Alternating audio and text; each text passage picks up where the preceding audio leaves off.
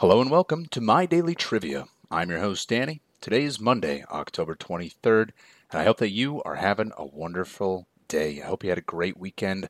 I hope your week is off to a good start. I hope you're having a good Monday. Now, if this is your first time listening to the show, I of course want to say welcome. Welcome to the show. My Daily Trivia is a 10-round quiz show with no specific themes, topics, or categories. But we do have a new episode every day, Monday through Friday, with each day getting progressively harder. So, of course, as mentioned, it's the end of the weekend, it's the beginning of the week, it is Monday, which means that today is going to be the easiest day of the week. That's right, we're starting off the week easy.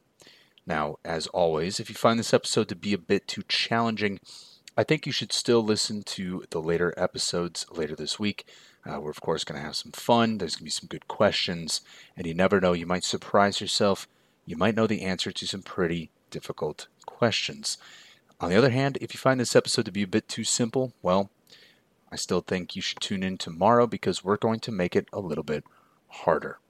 But without any further delay, let's get into today's round of Monday questions with question number 1. What is the number of degrees in a circle?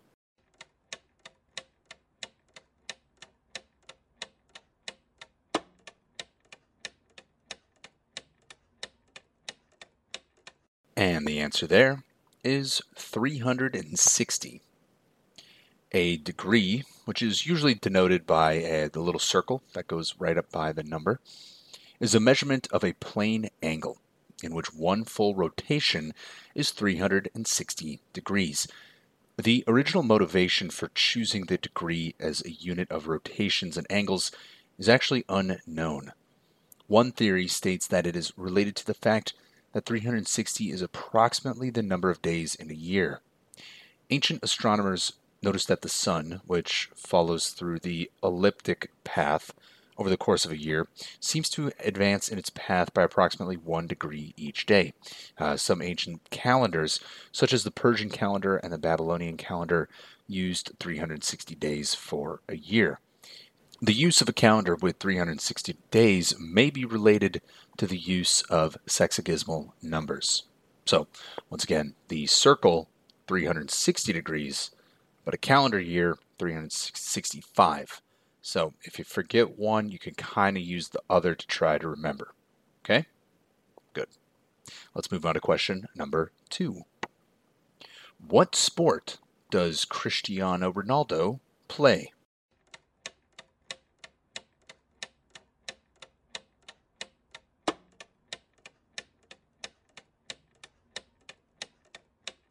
And of course, the answer there is soccer, or football, depending on where you live. Cristiano Ronaldo dos Santos Aveiro, by the way, that's his real name. I did not know that. I thought Cristiano Ronaldo was perhaps his first and last name, but in fact his full name is Cristiano Ronaldo dos Santos Aveiro. He was born on February 5th, 1985. He is a Portuguese professional footballer who plays as a forward for and captains both Saudi Pro League club Al Nassr and the Portugal national team.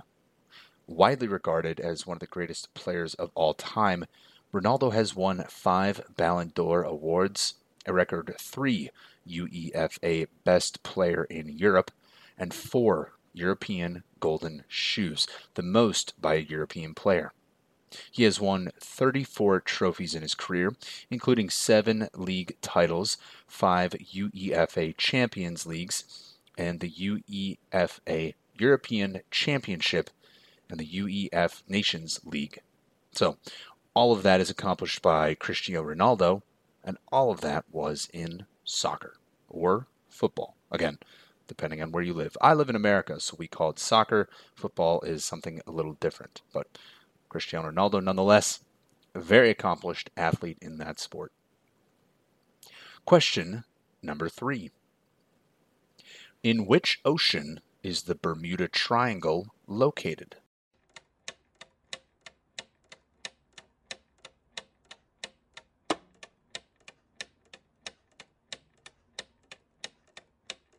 And that would be the Atlantic Ocean. The Bermuda Triangle, also known as the Devil's Triangle, is an urban legend focused on a loosely defined region in the western part of the North Atlantic Ocean, where a number of aircraft and ships are said to have disappeared under mysterious circumstances. The idea of the area is uniquely prone to disappearances arose in the mid-20th century, but most reputable sources dismiss the idea that there is any mystery. Now, I remember as a kid learning about the Bermuda Triangle, hearing that it was a dangerous place to fly through or take a boat through. I remember thinking it was a real problem. I remember being quite afraid of the Bermuda Triangle. I remember once my mom was taking a trip. I think she was going to the Dominican Republic, maybe. I remember learning that she was going to be flying through the Bermuda Triangle. I got quite worried, but evidently there was nothing to be too worried about. In any case, Bermuda Triangle, it's fictional, but it is located in the Atlantic Ocean. Moving on to question number 4. Which U.S. state is known for peaches?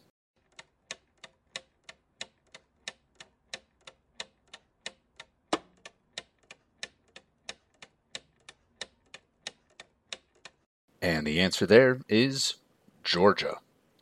This can be a bit misleading because while Georgia is on many consumers' minds when it comes to fresh, juicy peaches, it's actually California. That is the largest peach-producing state in the United States by a lot, actually. In 2022, California's harvest yielded 475,000 tons of fruit, with South Carolina at a way distant second at 6,400 tons, and Georgia came in third place with a production at 24,000 tons. So 24,000 tons in Georgia compared to 475,000 tons in California. California is by far the largest producer of peaches in the state, in the United States. But the United States actually trails in peaches globally. It only produces about 5% of the world's total. The number one producer is actually China, where peaches are native, and it produces 45% of the world crop. So, China's the biggest producer in the world. California is the biggest producer in the United States, but Georgia is the one that's famous for it. Seems a little bizarre. Nonetheless, let's move on to question number 5. Steve Harvey is a game show host. What show does he host?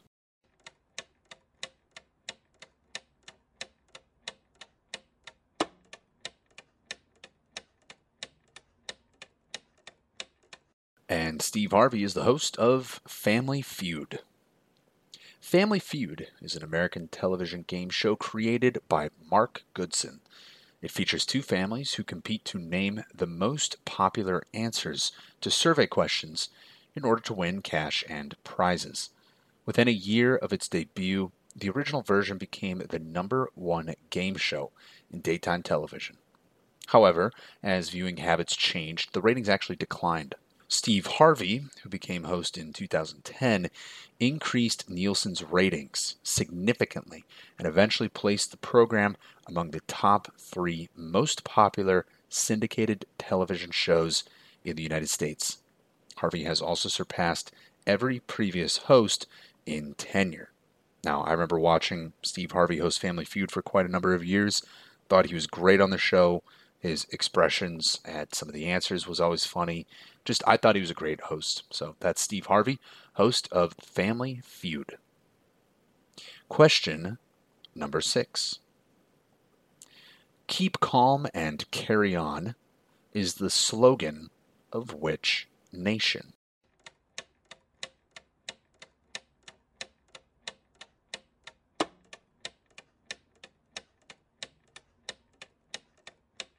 And that would be the United Kingdom.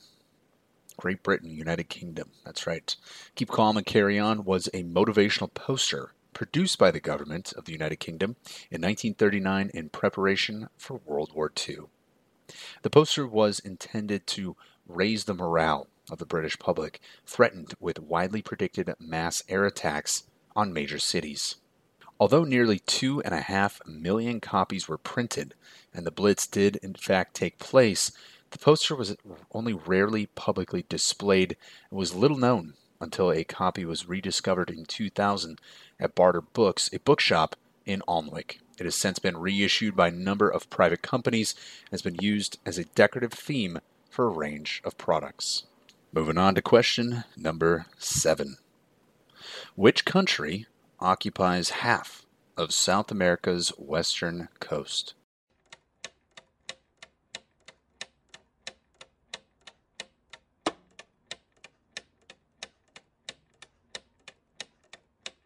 And that country is the country of Chile.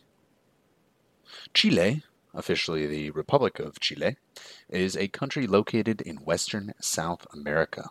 It is the southernmost country in the world and closest to Antarctica, stretching along a narrow strip of land between the Andes Mountains and the Pacific Ocean. Chile is among the longest north-south countries in the world.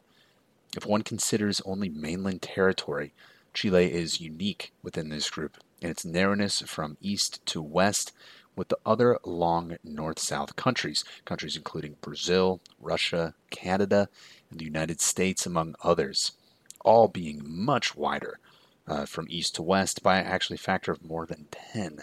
So Chile is quite unique, and it actually occupies half of South America's western coast. Question number 8. What food does Popeye like to eat?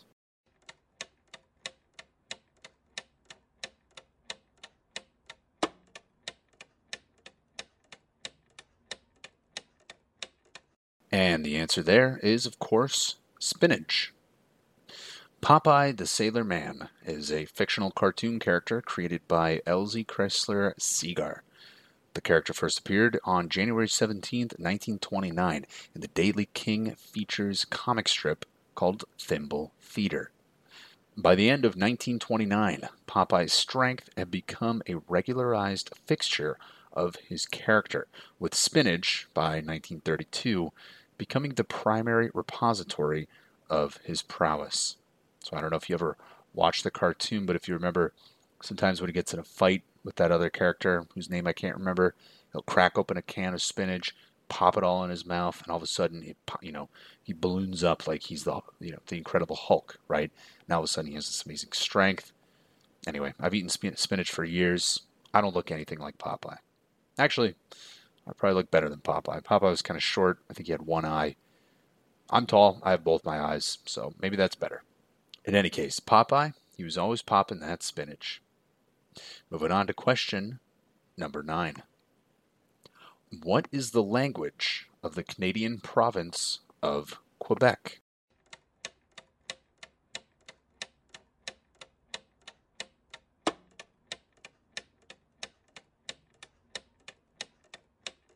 And the answer there is French.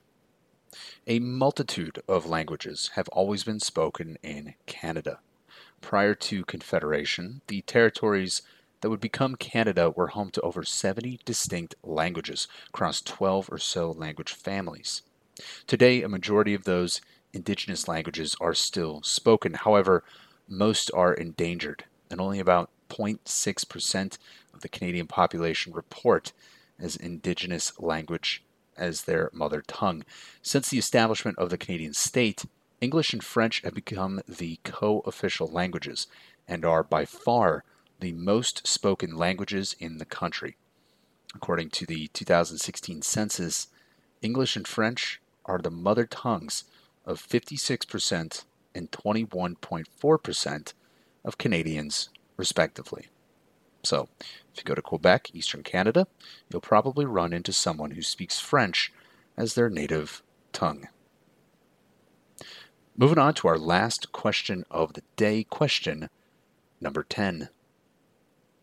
What are the 3 primary colors?